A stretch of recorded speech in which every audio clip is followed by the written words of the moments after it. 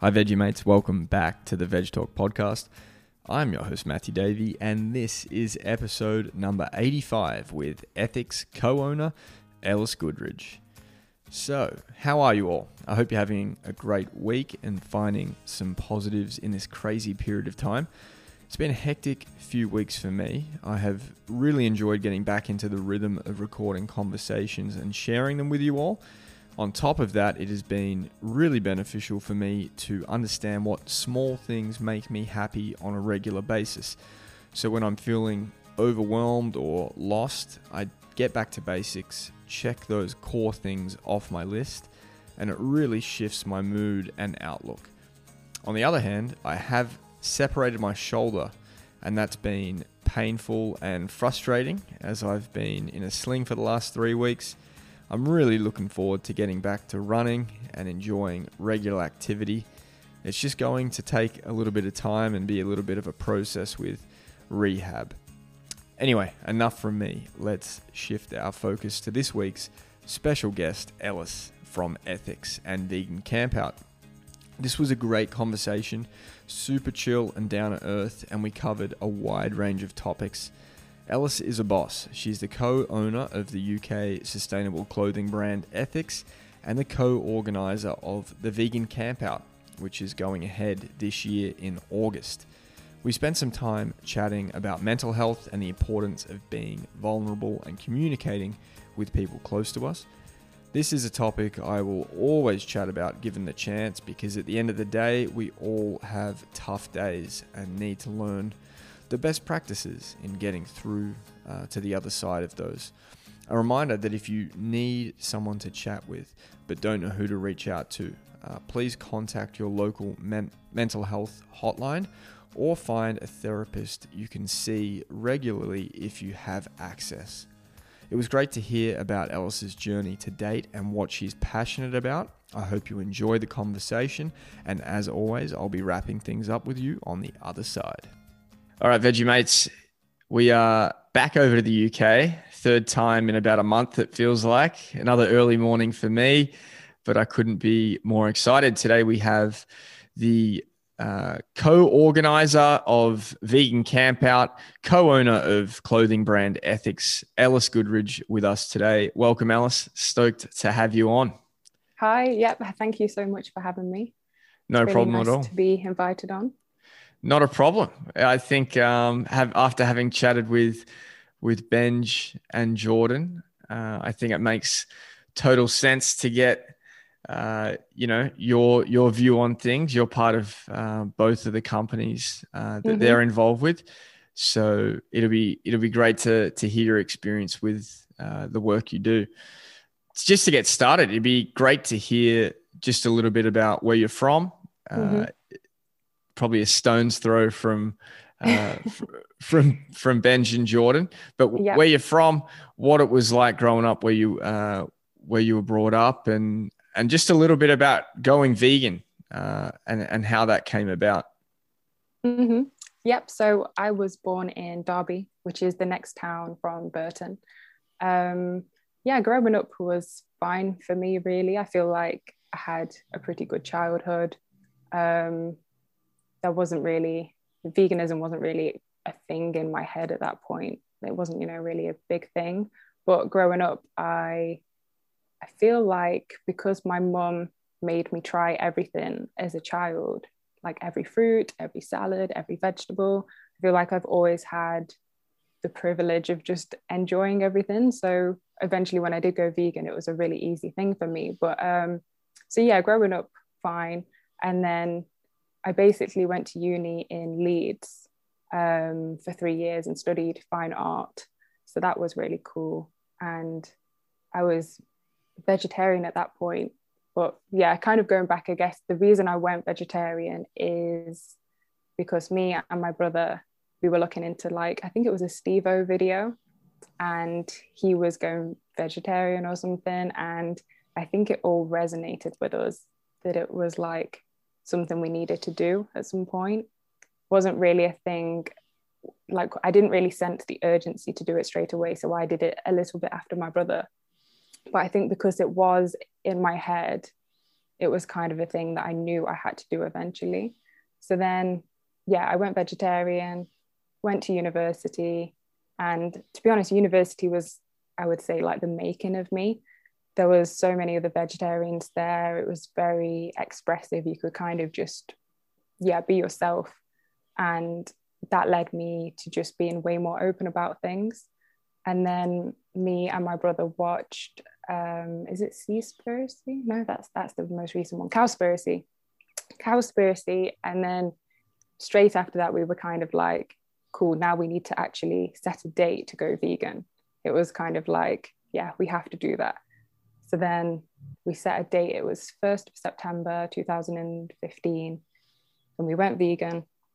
And it's so funny because I remember going to do like my first grocery shop, and then I came home and I remember just thinking like, why didn't I do this earlier? This is so easy. Because going back to the whole, like my mum just gave me everything growing up. So I really enjoyed everything. So for me, in my personal experience, it was such an easy transition because, as I say, I loved every salad, every vegetable, every fruit. So yeah, for me, it was like, I could have done this such a long time ago and I'd have been fine. But obviously, sometimes it just takes that process to actually get there, and mentally as well. So yeah, I went vegan, and yeah. Certainly helps when you're not a picky eater and you've been exposed to, yeah, different types of foods throughout childhood. I feel like I'm definitely the same way. It wasn't really such a big deal because there weren't many things that I would avoid. So I totally feel you there. So funny thing, I definitely found the Leeds part of your story interesting. I also studied in Leeds for 6 months. It was just like an exchange. Oh, and wicked. Yeah, that was in 2011, I want to say. So went to the University of Leeds for 6 months. And I think, that town is a crazy place when university is on. It's certainly a university town. So cool to hear that you went there. Yeah, it's literally full of so many young people, isn't it? It's like the best place to go for university for sure. Yeah, it was certainly a wild time for me. I would love to hear, a little bit about, you mentioned being vegetarian at university. So I know for a lot of kids in the UK, that's the first time they're living out of home. It's the first time they're cooking for themselves on a regular basis. Was it difficult to be vegetarian? It sounded like you had people to bounce off and there were other people that were living the same lifestyle. But yeah, I'd love to just hear your experience going to Leeds and deciding to be vegetarian there. I think the only difficult part that I experienced, because when I moved there, obviously you kind of move into halls with other people. So when I first moved there, I was living with maybe 5 other people, and they were all meat eaters. And obviously you share the kitchen. So I think that was the difficult part, because you kind of like, yeah, like you say, it's the first time living out of home. So you're sharing pans, you're sharing cups, you're sharing all these things. And it was a bit like, you kind of had to explain that, oh, I'm vegetarian, this is why.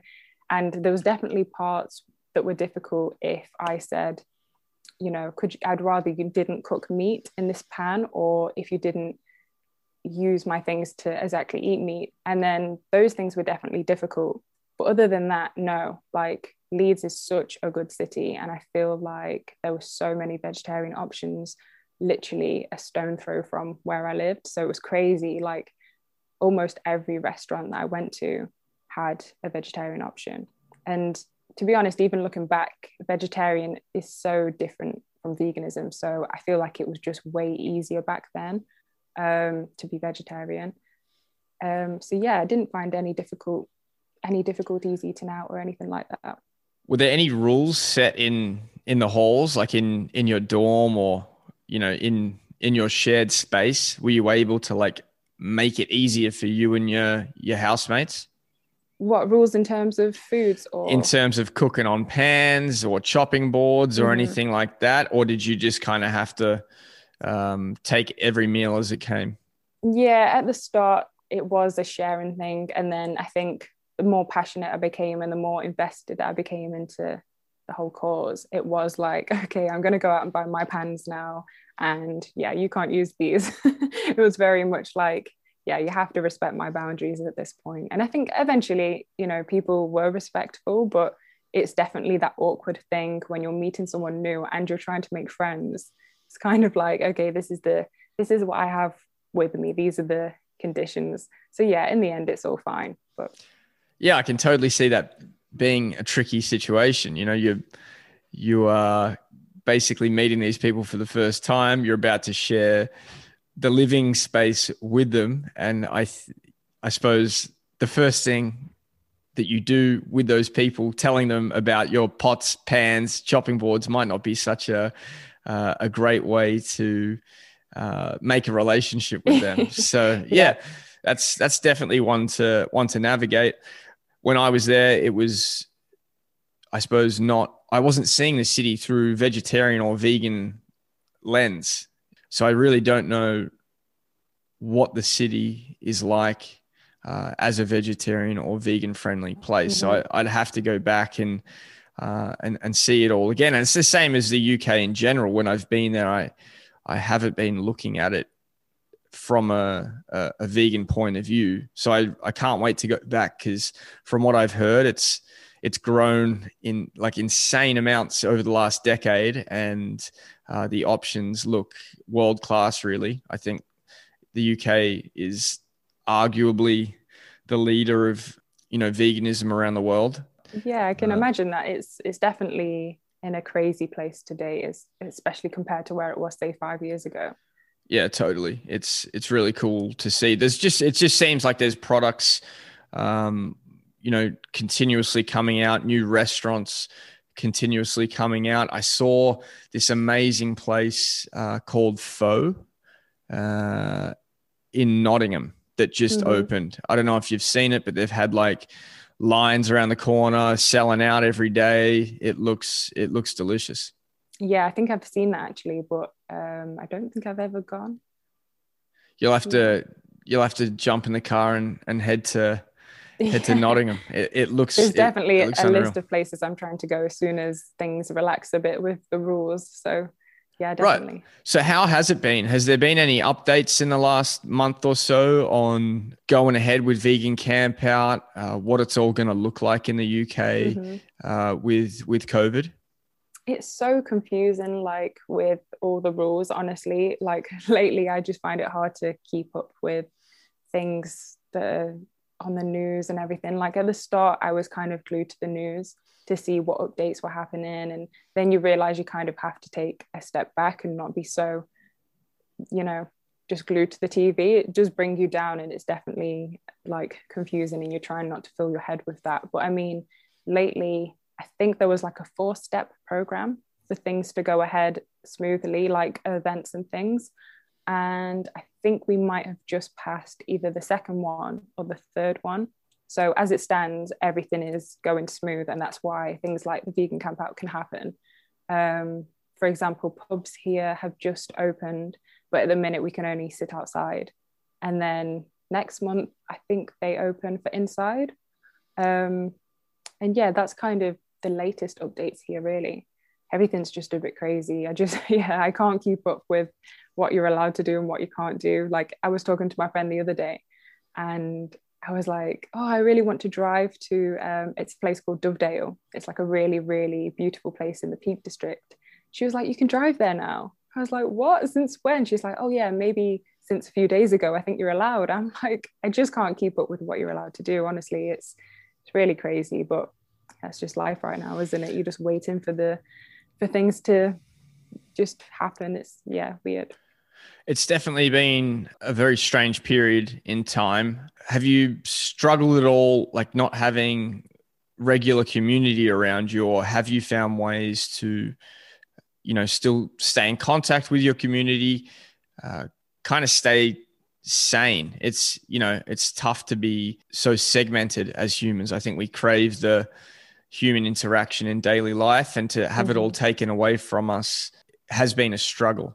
Yeah, So definitely. has there been any ways you've found to keep that interaction going despite all the lockdowns? I think for me, yeah, it's definitely been a mix. Like I've had some very low moments, but equally I've also done things that I probably wouldn't have done if I had this time.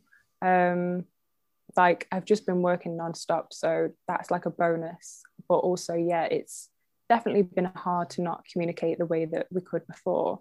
Even going back to just something simple like a walk in nature, like that's something I definitely took for granted because I just love being outdoors and doing things like that. So when that's taken away from you, it's quite a crazy thing to realize. You're like, this is just meant to be, you know, a place where you can just step outside and walk wherever you want. And when that's taken away, it's just crazy. But I've definitely just took some time to deal with things better, whether it's like self-care. Yeah, like there's quite a few things I've done really, but it's still hard. It's definitely like a roller coaster of emotions. Some days I'll be absolutely fine. I can see the light at the end of the tunnel. I can focus on all the positive things that are happening. And then other days are just like, yeah, very hard. On a bad day, on a tough day, I think we all have them. And in the world of social media, it can look very pretty and glitzy, and we forget that, people do have days where they struggle. What are the kind of practices that you like to ground yourself with on a tough day? Because I think there are a lot of people that have had more bad days than usual, just because it's an overwhelming experience. So what are those things that you rely on to kind of bring yourself back down to earth? So I was never a fan of reading before, but then I don't know if you know of somebody called Jay Shetty. So he has like a podcast, a book. Yeah, he's a very inspirational person. I think on my tough days, I've tried. So I ordered the book, and then I think I'm only like a third of the way through.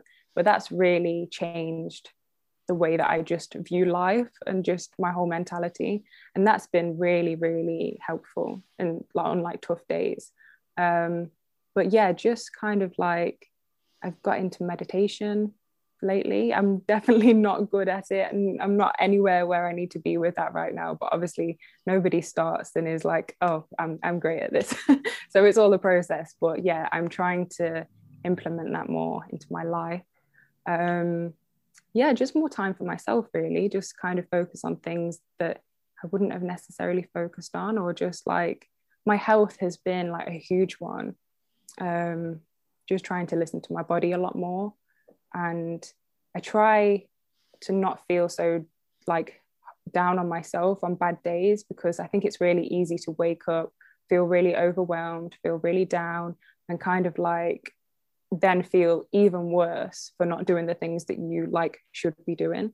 So for me, when I've had really tough days, it's kind of like I'm trying to just allow them and recognize why I'm feeling so low. Maybe I've done a lot of journaling as well, which is really helpful, because again, if you realize that you're down, you can just put those thoughts onto paper, you can reflect on them, you can understand why you're feeling down, instead of just everything being this big dark cloud and not really understanding why.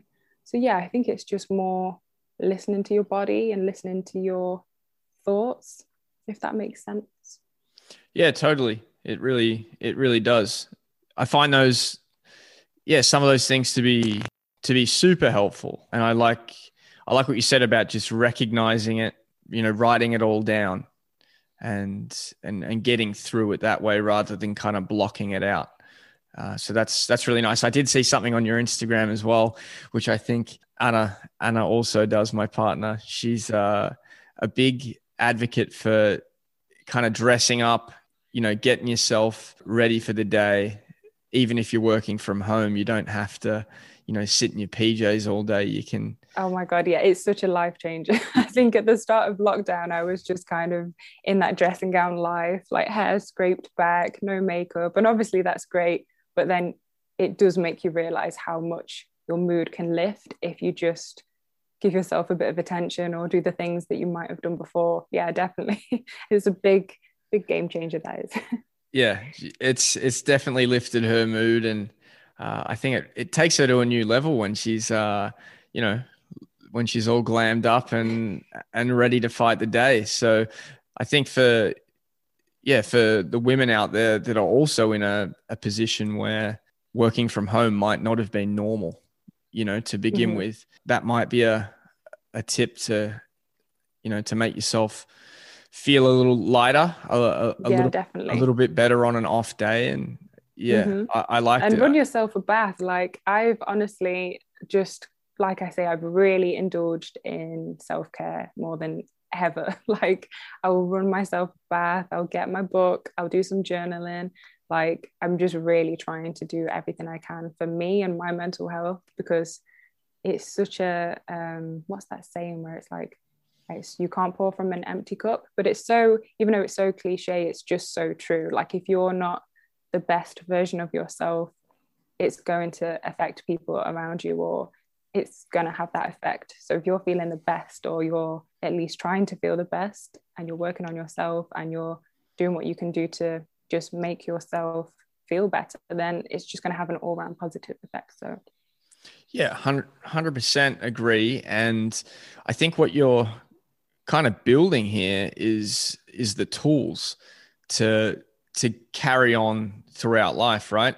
mm-hmm. So it's something I've spoken about with previous guests on the podcast, but I think the hard thing for a lot of us is really not having those tools, not knowing what to do or how to get through hard times.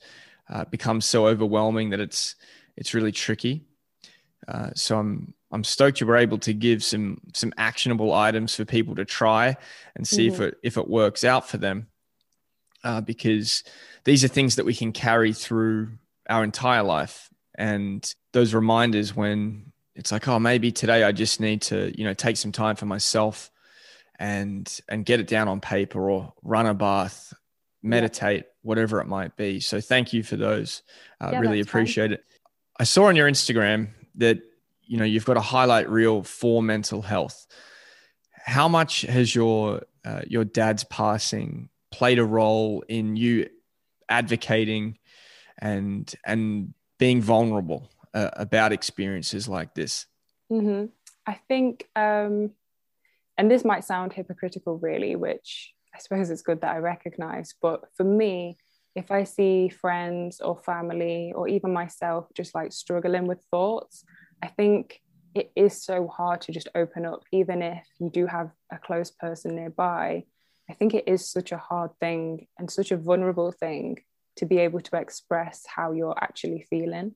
So, I'm guilty of it myself, but then when I do think to my dad and everything that happened, it's kind of like I either feel vulnerable and weak and speak about this thing, or I don't speak about it, and there could be a potential there of something getting worse, or it will always get worse. Like from my dad's perspective, he did bottle things up, and he kind of spoke before about how he didn't want to see a doctor because he didn't want depression on his record, and it was like a cowardly thing for a black man, and just all that kind of thing. And that's really resonated with me, just because it is such a shame that we don't speak about things because we don't want to be seen as weaker or any less than we actually are. Like that's such a sad thing, even though I do feel like a hypocrite in myself, because there'll definitely be moments where I just don't want to speak about something. So yeah, I think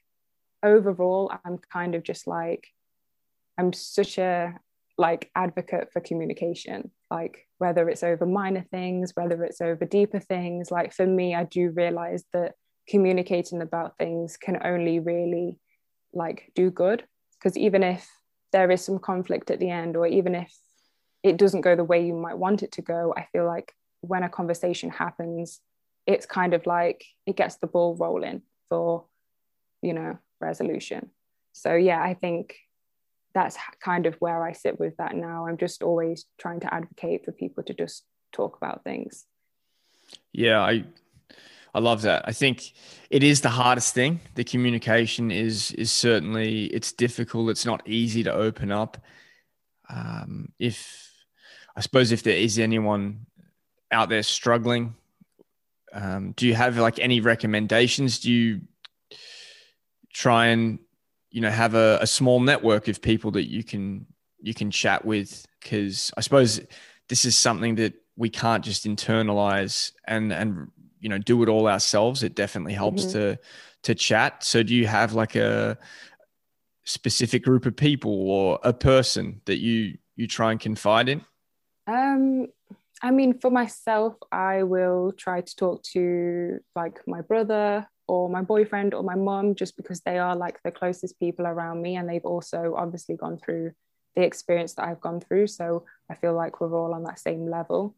But for other people who might not have a sibling or a partner or parents, then I just think even me, I like to say my DMs are open. If anyone's ever having trouble, I like to kind of be like available for people if they don't have people to speak to. So, but yeah, other than that, I'm not really sure. It's quite a difficult one. I do feel very lucky that I do have people around me. But yeah, if you're someone that doesn't really have a lot of people around you, then I just think there's always going to be someone. That's something I realized actually. Yeah, there's always going to be someone, even if you're not that close to them, or even if they're maybe a stranger, like someone will always care enough to kind of talk it through with you. So again, even if it's not a perfect resolution, or someone's not going to like just change your life within seconds, but if you can speak about it, I feel like speaking about it is always just that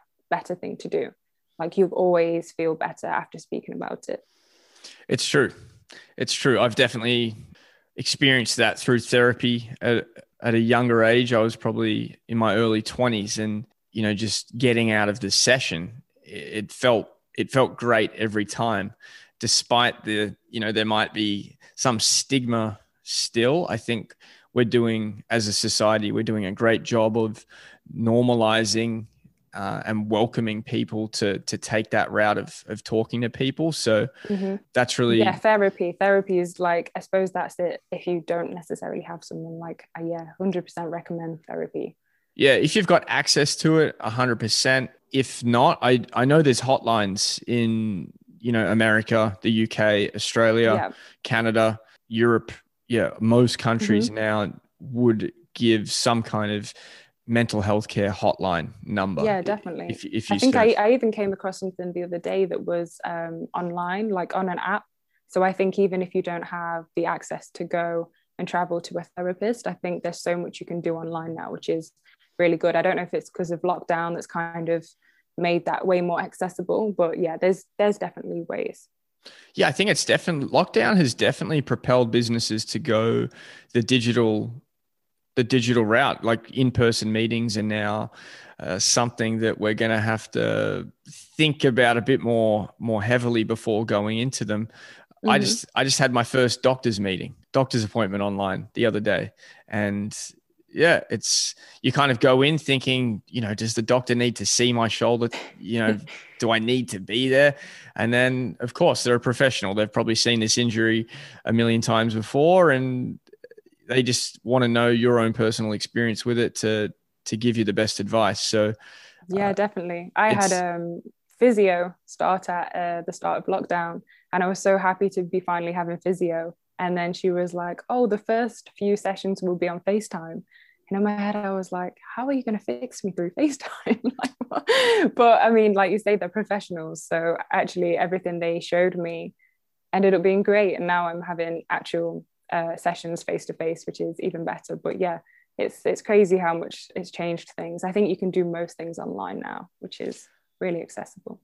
Yeah, it might even be a more accessible world for people that maybe didn't think they had access before. So I hope it's a positive for the future of mental health, emotional health, whatever we want to call it. I hope more people have access to professionals and friends that they can lean on, because it's certainly been a difficult time for a lot of people. So yeah, thanks for covering that. I know it's not easy to chat about these topics, so I really appreciate it. Let's change tack a bit. So ethics, how how did you get involved in ethics? I know the company has been around for 6 or 7 years. I think Benj told me. But yeah, what was your introduction like, and what's your work now like with the company? So it's actually a really cute story for me, actually, because I was finishing university and I was literally writing up my dissertation, which is like the last thing that you do. And I remember getting a message from Benj being like, "Oh, hey, Ellis, we really want you to model for ethics." And I remember just being like, "Oh my gosh, this is crazy," because I was vegan at this point, and obviously ethics was like big in the vegan community, so everybody kind of knew who they were. And yeah, I was super happy to get that message. And I remember he was like, "Oh, could you come and model for us tomorrow?" But the next day I was actually going to LA with uni as like one big trip. So I remember being like, "Oh no," but I got back and luckily he still wanted me to model, so that was great. So originally it kind of just started out by going down, doing a few shoots for them. And then it got to like Christmas time and they were like, "Do you fancy coming in and working for us like every Friday for," I think it was like 4 weeks, just to get like a feel for it. Because again, the office was in Burton and I was living back at my mum's after university. So this was like really great for me because I came back from university, and even though I did like well at university, I was kind of having that moment where I was just like, "Oh my gosh, what am I going to do with my life now? Like university is over, like where do I go, what do I do?" And I was kind of being hard on myself, just thinking like, what on earth will happen now? So then going to like work for ethics for a little bit was just really amazing, because obviously it was all in line with my morals and everything that I believed in. And then yeah, I think eventually it was kind of just, it just made sense for me to kind of come on the team permanently because I lived so close as well. So then I went on as like part-time, and then yeah, fast forward to where we are now, I'm a part owner of the company. So yeah, it's been a nice like journey. That's pretty cool. I mean, you've gone from part-time model to co-owner, and Yeah, Benj is also your other half. So you've got he is. a love story there as well. It's pretty cool. Yeah, it's nice. It happened very organically, which is really nice. Yeah, it's really cool. I love it. So with ethics, what do you love about working with clothing and promoting a sustainable fashion message? Mm-hmm. Well, it's like what you said earlier. I think when you go vegan, you're very focused on food. You don't really think about other things. So then since working for ethics, it's obviously massively just opened my eyes to the fashion side of things and just, yeah, the clothing side of things. And it's made me realize that, wow, there's so many clothing companies that exist that just aren't ethical and that don't even think about these things, which is quite deep. It's quite upsetting, but yeah, it feels great to work for a brand that are actually thinking about these things, like from, you know, design to production to just everything is carefully thought about and yeah, ethical. So it's a good feeling to be a part of that. I know with labels like, you know, ethical, sustainable, I think with the documentaries that are coming out around our food systems, our clothing systems, it becomes apparent that, you know, these labels kind of just get thrown around, and it's kind of hard to wade through which companies are truly sustainable, which companies are truly ethical. Are there any tips you have for, you know, seeking out clothing items that are truly coming from a place, you know, where companies are thinking about, you know, the whole production chain? Mm-hmm. I think you've got to be like forthcoming and brave with what you ask brands, because I remember speaking to my friend Venetia, who's a like huge advocate for boycotting fast fashion, and basically a brand approached me and wanted to work with me, and I didn't know if they were ethical or not. And I was having a bit of a like complex over it, because I was like, oh, it's such a big brand, I would love to work with them, but I just don't know if they're ethical. So I was speaking to my friend, and she kind of gave me this document of questions to ask brands to see if they're ethical.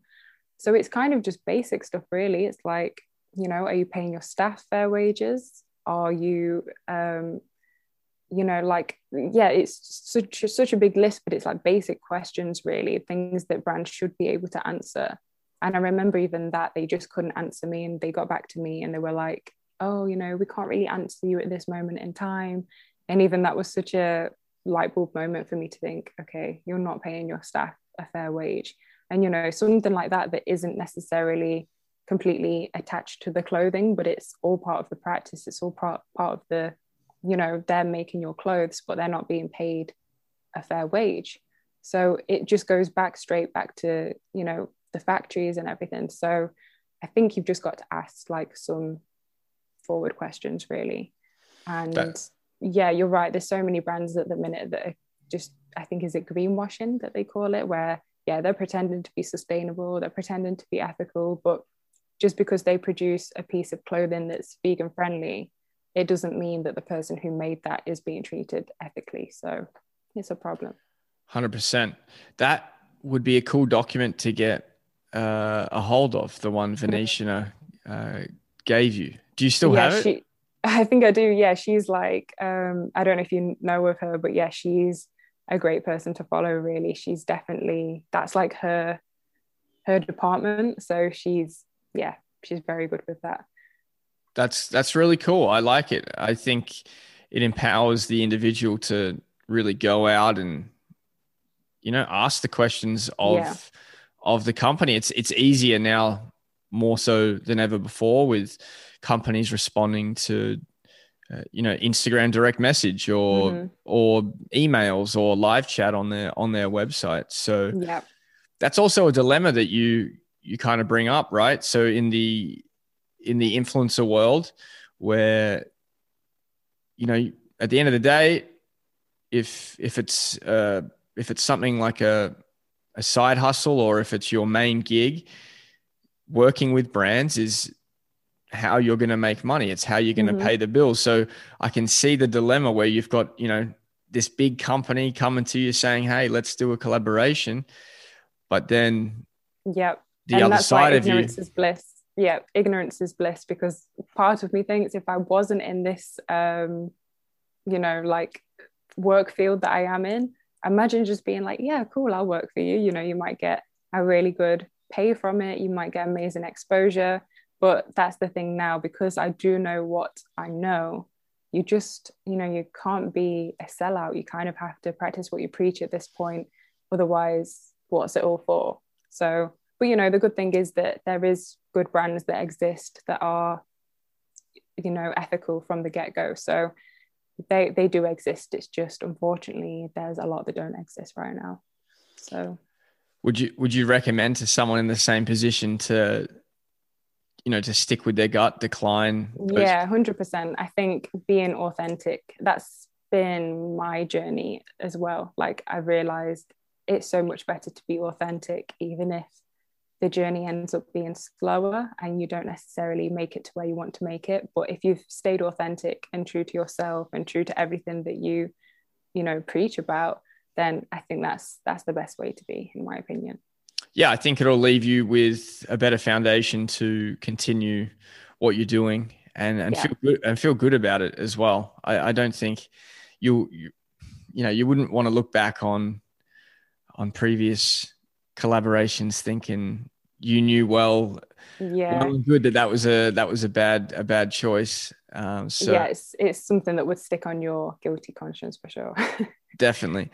With ETHCS, I know you recently dropped a new clothing line. Do you want to quickly chat about what you guys have just released? So yeah, we've just released 2 t-shirts, one black, one white, and a sage green hoodie. And the idea behind it really is that we're trying to move away from we're obviously still a vegan brand, and everything we do will always be vegan. The clothing will always be vegan friendly, but we're trying to appeal to more of the mainstream audience by basically saying, you know, it's still ethical clothing. So you don't necessarily have to be vegan to wear our clothing. This is just, again, a step in that right direction to buy from brands that are thinking about everything they do from the minute they design to it being on the shelves. So that's the idea behind this. And that's why the definition is on the clothing, just about the moral decision to do better, basically. To just think a bit more. And I feel like more people will resonate with that than necessarily a vegan message, because I think sometimes people are quite scared of that vegan agenda if they're not already vegan. And then they might be like, oh, you know, I don't need to buy that top because I'm not vegan, or I can't support you guys because I'm just not vegan yet. So this is more like, okay, you don't have to be vegan. This is just, you know, this is still ethical clothing and you can still wear that, if that makes sense. Totally. It is really fascinating that people are, I suppose, so turned off by it to the point where, you know, they feel they can't be a part of it. It's kind of upsetting in a way. I don't know if that's a product of our own kind of, you know, the way it's been built and the way it's moved, you know, moved through the times. I feel like we might have some part to play in that feeling, unfortunately, but I do love that perspective, because being a non-vegan, you know, you really want those people to still buy into, you know, vegan friendly beauty products, clothing products, food products, despite the fact that maybe, you know, it might be 10%, 20%, who knows, of the time where they're not making, you know, those choices all of the time. But to welcome them in and say, hey, you know, our clothing line isn't just for vegans. We want you to be a part of it. I think it's important moving forward to be more welcoming to the rest of society. So I love that. And I hope that more people, outside the world of veganism are purchasing from Ethics, because it also might be a gateway into a vegan lifestyle. Exactly. And it can be a conversation starter, you know, because with it having the definition on there, I think a lot of people are always intrigued, like, to what it is we do and why we do it. Like with this new collection we've just dropped, we've definitely had a handful of people that aren't vegan that just love it, and they're like, oh, this is amazing, you know, you can tell the quality is so different. And even that is just a huge thing. It's like, yes, because this is, you know, quality made products, whereas it might not be the same kind of quality from Primark or from just a regular shop on the high street. So even just that, them feeling how different the clothing is and knowing that it's made to last is like, you know, it's a good conversation starter. It kind of shows that everything we're doing, there's reason as to why we're doing it. Yeah, I think we chatted about it with Benj, but from the ground up, your company has just been set on a foundation where all of those important things were front of mind when you were building it. So to start with that foundation is super important, because it's much harder to go back on what you've already created if you were doing it in an exploitative way. To then change your practices is much more difficult. So to do that from the get-go, I mean, kudos to you to begin with. I love the fact that this was all front of mind, but it's what people are looking for now. Exactly what you said about Primark, right? That I remember when I was in Leeds, and it was like, oh, you know, Primark, cheap everything, basically. So I think you could really deck your whole apartment out. Yeah, whether definitely. whether it's the kitchen, you know, the bedroom, your clothes, as a student, you could get it all there. But at what cost, right? At what cost? How much are they paying their staff? Are they using products that are not harmful, like in terms of chemicals and all that kind of stuff that the workers have to be exposed to on a daily basis. It really does go deep. So our choices there are super, super important. Another thing I love about ethics, and I'm not sure how much you've had to do with it, is the buy, sell, trade initiative. Would you like to chat just a little bit about how you how it's going to work, and tell us a little bit about it. I'm intrigued by it. Yeah, it was Benja's idea originally, but it's ended up being really great. So basically, if you have a product of ours, if you're done with it, or you've grown out of it, or you simply just don't want it anymore, we are obviously trying to avoid that, like throw it away or just stay in your closet and it not do anything. So the whole idea of the scheme is so that they can send it back to us, and we can either give them store credit or swap it for something else. And that way, when it comes back, we just put those items on our Depop. So I also think that's such a sustainable way of continuing the clothes, because if you're someone that might not want to buy a brand new piece of clothing from us, you can go straight to our Depop and there's just secondhand things on there. And even the secondhand things are just, they're great, they're fine because they are good quality. It just means they've been worn a few times. And if we ever make samples that we don't release, or, we make something and it needs to get changed, we just put those samples straight onto the Depop. So nothing goes to waste, basically. Like everybody can just, visit the Depop and find something that they still like. And I think that just keeps that whole circle going. And it's just a great way to avoid waste and unwanted clothing, because so much clothing goes to landfill. It's just disgusting. And I think even some brands, it's blown my mind, because I just can't believe this is even a thing. But I think some brands have this system where if you don't want something anymore, even if it's the wrong size, instead of them getting it back and sending the correct size out, they just send it straight to landfill, because it's just easier or cheaper for them to do that, which is just crazy. Like, that's such a mad thing to me, that clothing just gets sent straight to landfill. That's like such a depressing thought. So we're trying to be the complete opposite of that, basically. I really love that initiative. I hope more companies are able to do something similar, because like you said, it's mind-blowing that that's their first choice. It's like, it's the bottom line. It's all about the dollar, rather than making that environmentally sound decision. It might be a couple more steps in the process, but boy, I hope more people go the way you guys are going with that, because surely any company can try and do something similar. I just feel like everybody, even bigger brands can always do better. Like even Nike, they had their Space Hippie shoes, and we got those. We got them like off eBay, because there was just so many on eBay. We just thought we'll buy from eBay instead of buying from the actual website. And the idea behind those was that it was like a zero waste shoe. So all the fabric and just, any wasted ingredients from the factory floor would get used to get put into that shoe, which is just an amazing idea. So I feel like so many brands could definitely do better in that department and just avoid waste and avoid things going to landfill.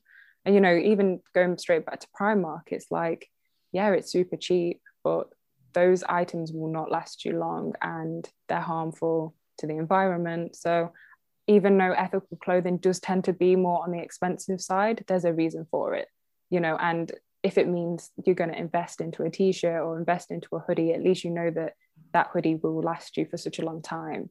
And if you don't want it anymore, you can send it back to us and get some store credit, or so I just think it's an all-round better decision for you and the environment. I think it's also, I love that. I think it's also like a mindset change. It's not all about finding the cheapest thing. It's actually, it's almost like a habit change. It's like, all right, I'm now going to choose to buy one item that is maybe quadruple the cost, but how many hoodies do I really need? Do I need 4 cheap, shitty hoodies? Or do I really just need one quality hoodie that's going to last me longer? Mm-hmm. I'm investing in a company that cares about this stuff. Yeah, it's an investment. It's, it does everybody good when you make that purchase. So totally agree. And I mm-hmm. think in return, it does the consumer good, because you're likely going to be accumulating less things. If you're looking to also get the one good product versus the 4 mm-hmm. crappy ones, you might feel a little lighter in the house as well. Yeah, I kind of like not having a whole bunch of stuff. It just becomes clutter, and it really gets in the way. I just wanted to go to your website and check out some stats here. So talking about landfill, of the total fiber input used for clothing, 87% is landfilled or incinerated, representing a lost opportunity of more than $100 billion annually. So that is just mind-blowing. Yeah, it's horrible. Really, really horrible. Seriously. That's why when we watched that Netflix documentary about true cost, that really just changed even my personal buying. And it was crazy to me. And I've kind of made a pact with myself that I'll only really buy from brands brand new if, the product itself is obviously vegan, but also if it's, for a good cause. Now I tend to just go on Depop if I'm after a new outfit, or if I'm just after anything that's really for clothing. I tend to look on eBay or Depop first, because it's just such a mad thing to think that how crazy consumption has got with clothing. It's really, really wild. And so many secondhand things just get worn once. Yeah. They get worn once, and then mm-hmm. they either end up in landfill, or hopefully they're going to a secondhand store. So let's talk about that. So the secondhand store, I suppose, in history has kind of been your Salvation Army, Goodwill type places. And it might have a dirty kind of connotation with people thinking, oh, that's kind of, old or smelly. That was me a few years ago. Right? I'm not going to get my clothing from there. Mm-hmm. Who would do that? Now it's become more popular, more mainstream, which is great, because that means there's totally a shift going on around the world about where we source our clothing from. And then to digitalize it with places like Depop, Poshmark. Mm-hmm. Is that one as well? I don't know if Poshmark is in the UK, but I have heard of it. Anna, is Poshmark a secondhand clothing? Yeah. It is? There we go. It's like Depop. Mm-hmm. So, to digitize these places, maybe make them look a little bit more sexy to the younger consumer. What is your personal kind of interaction with Depop been like? Because I know you have your own page. How do you go about sourcing clothes, reselling them? Just give me a little bit of insight there as to how you go about Depop in your own personal life.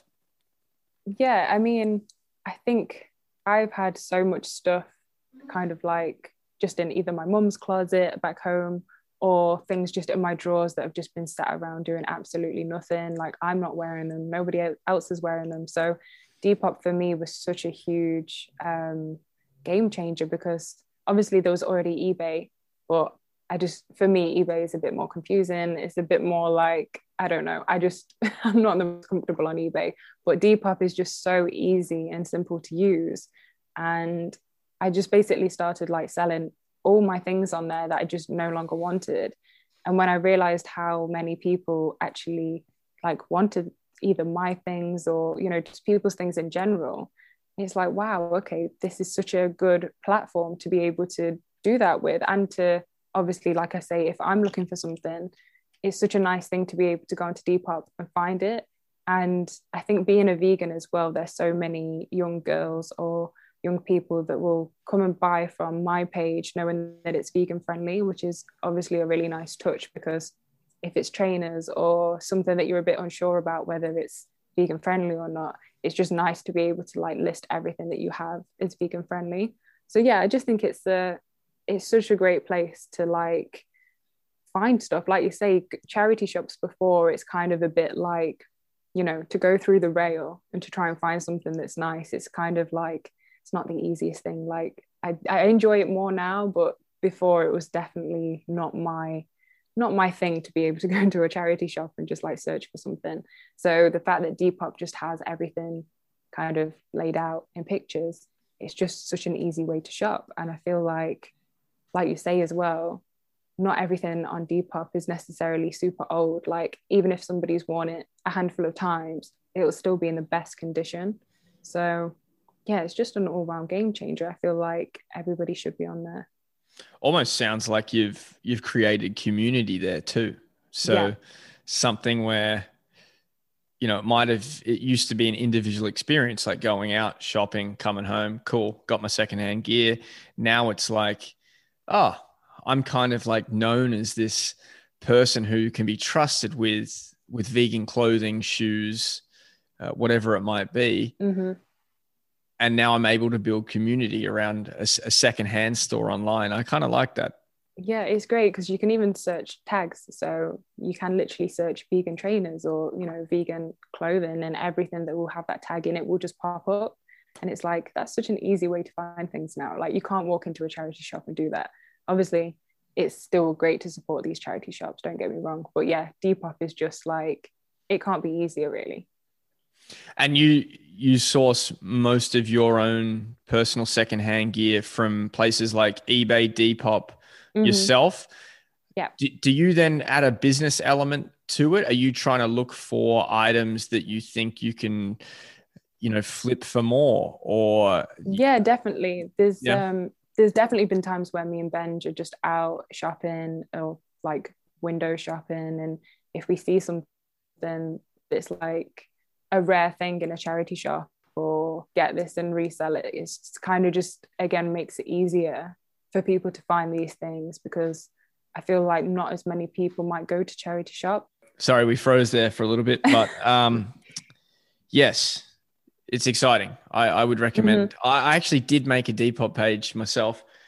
Didn't really succeed. I was looking for that kind of flipping aspect, but I think I need to scrub up on my knowledge and what are good things to go for. I was looking to go into kind of the vintage sporting gear. Like that's a big thing now.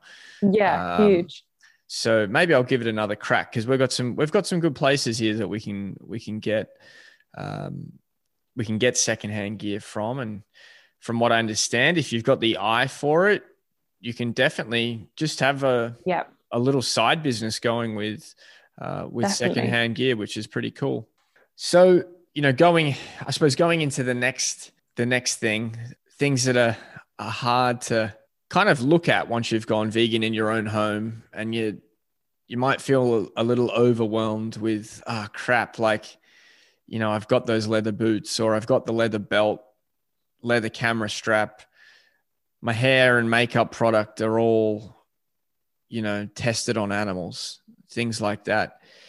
When you personally started thinking more about, you know, life outside of the grocery store, like, you know, when it became more than food for you, did you have any challenges, like looking at your own stuff and navigating through that? Any tips for people that are making that change right now? Yeah, I definitely had a lot of things that weren't vegan friendly. You know, I had the odd leather thing. I remember I had a pair of Doc Martens and I loved them so much, and they'd gone to like every single festival with me. There were so many memories within them. But at the time, I remember actually they brought out the vegan range. So I remember basically, you know, selling them on and getting the vegan pair. But when it came to things like cosmetics, I think I either gave them to friends that weren't vegan and like friends and family, or I just used up what I had left of the product. So yeah, because I'm not into waste at all. I don't think you should ever just really throw stuff in the bin. I think that's quite a bizarre way of looking at something. I think you should always make use of something, whether it's giving it to someone else or using it yourself.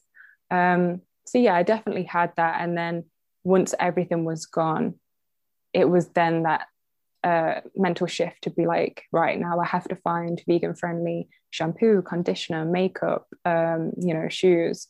So yeah, I think don't waste things, but there's always someone else that might be able to use it, or you can just use it up. It can be confronting. It's kind of, let's say you watch, what's one of the documentaries that is very, very focused on animals slaughter? Earthlings. Earthlings. Yes. How did I forget that? That's like, that's ingrained into my brain. burned in my brain. Mm-hmm. So I think after watching a documentary like that, it hits you extremely hard to the point, it's very emotional. So if you can, I would say give yourself the grace to kind of move through that period slowly. Don't feel compelled to just throw everything away, because I think that's a legitimate reaction from a lot of people, and I totally understand if that's the way you feel. But I like the options that you've put on the table there. There's people out there that are going to get use out of it. Hey, you can even finish what you've got right now in the house. It's better than wasting it and just and throwing it away. And then the next thing is navigating the path forward and learning more about the products that are on the market. So for you yourself, what do you look for when you're getting hair product, makeup, whatever it might be? What are I suppose if you've got any go-to brands in the UK, and if there are labels and things you can kind of trust and look for? To be honest, I think Instagram has actually been a huge help for this kind of thing, because again, with the hashtags, you can just simply look up vegan shampoo, vegan conditioner, vegan makeup, and there's literally millions of hashtags now with brands that are posting that kind of thing. So I honestly think that is like the easiest thing that you can do. But also we have friends who have a company called the Vegan Kind Supermarket. And I'm sure there's things like this all over, but they basically, have everything from food to cosmetics to clothes. And again, everything is completely vegan friendly. So it just makes it a really easy place to shop. So you don't necessarily have to search for things. You can just know that on this website, everything that you find is vegan friendly. And again, with the accessible option to be able to do it online, it's just such a good thing to be able to have, rather than, like leave the house and stress about things. But I mean, I think so many things now are turning vegan. So even if the brand themselves aren't fully vegan, I see it all the time on adverts, like dropping new products, and it's like, oh, this is our vegan friendly range, blah, blah, blah. So I think there's just so much out there now. There's definitely a lot of brands that I love or work with, which you can find on my Instagram. To be honest, there's a lot on there for, like, I make sure I make highlights and for things like skin and hair. So yeah, they're really easy to find. But yeah, I think Instagram is honestly just like a really easy way to find things now. It is a great tool when used. Yeah. When used with purpose. I think that it can either suck the life out of you, or you can learn a lot of cool things by using these platforms with purpose. So that's really cool. Yeah, I imagine it being tricky. I mean, there's a whole bunch of new labels you've got to look for. Then you find out that there's this kind of greenwashing movement out there where companies are just going to slap that label on there to make sales. So Yeah. then you've got to navigate who's actually an ethical company. As you know, as a woman, you might need to trial hair product that works for you, makeup that works for you. I imagine it's a bit of a process. It is a process, yeah. But I think there's just so many more. Like, I honestly believe the year that we're in right now is just like, it could not be easier. I feel like the word vegan is just everywhere, unless it's just me seeing it. But I feel like it's really everywhere. Like, it's a great time to go vegan for sure. Yeah, it's everywhere. And again, unless I'm just in my bubble, at least going to the supermarket, you're seeing the vegan meat on end caps instead of like kind of like tucked away in the freezer section. Like it's really becoming prominent when you're walking through. It's hard to miss. You see it in other people's shopping carts. And if you're not someone that peeks in other people's shopping carts, I don't believe you. I think everyone does it. Yeah. And you always have that happy dance if you're like behind someone in a supermarket and you look at their trolley and everything is just vegan friendly and you're like, oh my gosh, they might be vegan. Right. But then you're just realizing it's just way more common now. Like it's not that rare anymore to bump into another vegan person. So yep, exactly. So those things are definitely changing, and it kind of all goes towards this kind of global mindset shift. I think even if you're not specifically thinking about the change, just seeing it more in your day-to-day life, maybe it's kind of like preparing someone to potentially make that shift in the future. Even if it's half the week, you know, it's still a huge change. And I think we just need more people doing things like that, whether it's a day or two out of the week, to get the ball rolling. Another thing that you're involved with is the vegan campouts. So summer's just rolling around the corner. It's kind of exciting. We're getting some good weather here in Portland. I think I saw you guys might have got snow last week. Oh my gosh. It really does sum up England. Like we got so much heat and sun, and everyone was kind of like, oh my gosh, including me. And I was just laid out sunbathing, you know, making sure I was getting all the sun. And then on the weather app, it's like, oh, tomorrow it's gonna snow. And you're just like, what? That's like, how can that even happen? And you kind of just like, maybe the weather app is just so wrong. But no, the next morning you wake up, you look outside and it's snowing. It's crazy. It's really crazy. I've never known anything like it. It's wild. It's mid-April. So I couldn't believe it. Like we lived in Northeast America for 5 years or something like that in Boston, and they also got snow. And it just doesn't make sense. It's crazy. It could be global warming having full effect there. It could be a random event. I don't know, but I do not recall living in Boston and getting snow mid-April. I think maybe early April was the latest I'd experienced myself.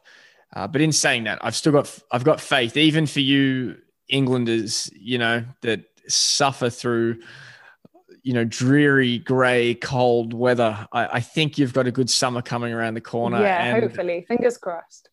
We deserve it. So how excited are you for Vegan Campout? So excited. I feel like it's just going to be the biggest party for everyone, you know, because no one's been anywhere. Like no one's been able to see people or just have fun. So I feel like this will just be the biggest campout, like for so many reasons. Yeah, and it would be great. How did the conversation go with your brother about coming on and being an organizer of the event? I think it was kind of like I think it was during lockdown maybe, and he was basically looking for someone to come on as part-time, and because I just kind of like, I was in that mode of just work, kind of like save money. So I was like, yeah, okay, this is a great opportunity for me. You know, he's my brother. So I feel like it could be absolutely fine. Like, I feel like we're able to communicate about things. And yeah, so basically I just joined the team, and yeah, I think it's been maybe like 5 months now that I've been working with him. But it's great. Yeah, I'm like handling the customer service side of things, social media. Yeah, it's nice. It's nice to kind of just be involved with that side of things, especially knowing it is coming up in a few months. It kind of makes it a bit more exciting knowing that you're like handling things going on behind the scenes. So where are you guys at now in terms of ticket sales? We're not too far out. We're a few months away from the event going live, and then you've also got that.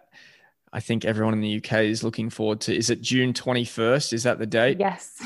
Everyone's waiting for that. So you've got a few things on the horizon, and I'm assuming it's getting hectic in the customer service department. Yes, super hectic. We've basically got we've sold about 85% of tickets now. So yeah, they're really selling fast. I think as well with that whole thing that I was on about with the 4 steps, I think because we are just passing them and things seem to be going smoothly right now, everyone's kind of just like super optimistic. Obviously, there's a lot of people that are like, no, this won't happen. I just don't believe it will happen, blah, blah, blah. But I think the majority of people are obviously just seeing things for how they're going. So they're like, yes, this is definitely going to happen. So the tickets are just selling super fast. Everybody's like really, really excited. Yeah, the first thing I did when I got off the conversation with Jordan was look at tickets to see if we could make it over. We would love to. Oh yeah, that would be so good to get to one of these events. And I think we kind of made a promise to the next year's event I think that'll possibly be better timing. I would love to get more organization and planning. Yeah. Would love to get involved. It just looks like a great event. I love music festivals. It kind of has that vibe. So I'd like to get back and experience it from a vegan perspective. It'd be a lot of fun. Who are you looking forward to seeing at this year's event? I don't know, a handful really. I think Russell Brand will be interesting just for obvious reasons. I think he talks about a lot of interesting things, even if some people might see it as controversial or not. I think it's definitely it's a good thing to kind of, I think he's got a lot of interesting things to talk about. Kind of like everyone kind of, what I like about it is that it's not one genre. So you kind of get like different walks of life. I think that's always the interesting thing. There'll be different kinds of music, and really looking forward to one of the party nights that Jordan has got on. It should all be great, really. Yeah, Russell Brand that'll be a trip. That'll be amazing to see him on stage. I'm kind of jealous. He's certainly a fascinating character. I think we can learn a lot from him in the vegan space. So yeah, I hope it goes smoothly. I'm looking forward to hearing back on how it went. I am kind of jealous, and I have been, of the vegan scene in the UK for a while. Previously, having lived in Boston, there wasn't a whole lot going on, in the vegan scene. So they had some great restaurants, and we had some friends that were also vegan. So we had a small community there, which was cool. But always looking on to what you guys were doing, partying at vegan nights, or going down to London and doing, food tours, or just seeing the amount of growth was kind of always something I envied. So what are your top 3 to 5 restaurants in the UK, if you can pick? I understand it's difficult. It's a hard one. As someone who literally will drive across the country for food, it's a hard one for me. But oh gosh, do you know what? I am going to say one, which is in Derby, and they're vegetarian, so they're not fully vegan. But the reason why I love them so much, so they're called Veggie Master. Firstly, the fact that Derby has that now is just crazy, because Derby's kind of never really had a big vegetarian or vegan scene. But the fact that the food there is just incredible, like it's literally some of the best vegan fried chicken I've ever had. We love it so much. I think Benj has like a low-key addiction to it. But that's a really good spot. I do love Happy Maki, which is sushi. I think they're in London, and I think they might have another store somewhere else as well. And a third one, oh, it's so difficult. It really is difficult. But we really like the place in Sheffield called Temple of Fun, and that's whose DJ is coming to the camp out. But yeah, they have a restaurant, and it's Ollie Sykes' idea. So he's like the brains behind that, I think, from Bring Me the Horizon. And their restaurant is amazing. There's some really good stuff there. But yeah, it's definitely a hard one trying to narrow it down. Like, I literally go so many places for food. Yeah, I think I could easily do a south to north food tour. That would be a heap of fun. Is there a real divide between like London and the north in terms of, I suppose, how quickly it's grown in the vegan space? Is that a real thing? I think we're definitely getting better and having more vegan options, but I think London's just always going to have like a crazy amount of vegan options, I guess, just because it is London. But the fact that so many chain restaurants have vegan options now is also a huge help, because obviously you can just go to like Burger King or KFC and the vegan options now are just crazy. So that kind of helps us, I think. But London has way more like vegan owned restaurants or cafes, whereas we definitely don't have as many down here. I suppose the nice thing about the UK is that travel is pretty easy. It's also, you're not far from, you guys are in the middle of the country, right? So how long does it take you to get down? It usually takes us about 2.5 to 3 hours to drive to London. And that's not too bad, especially, I think now it would seem like a big deal, but before lockdown, we were kind of there a couple of times a month. So you kind of get used to that travel. But would you ever live in London? I think I would, but only for like a short term. I would never want to stay there for too long. Like where we live now, we're kind of on the River Trent, and there's just so much nature and it's quiet, and I think that's my like preferred way of living.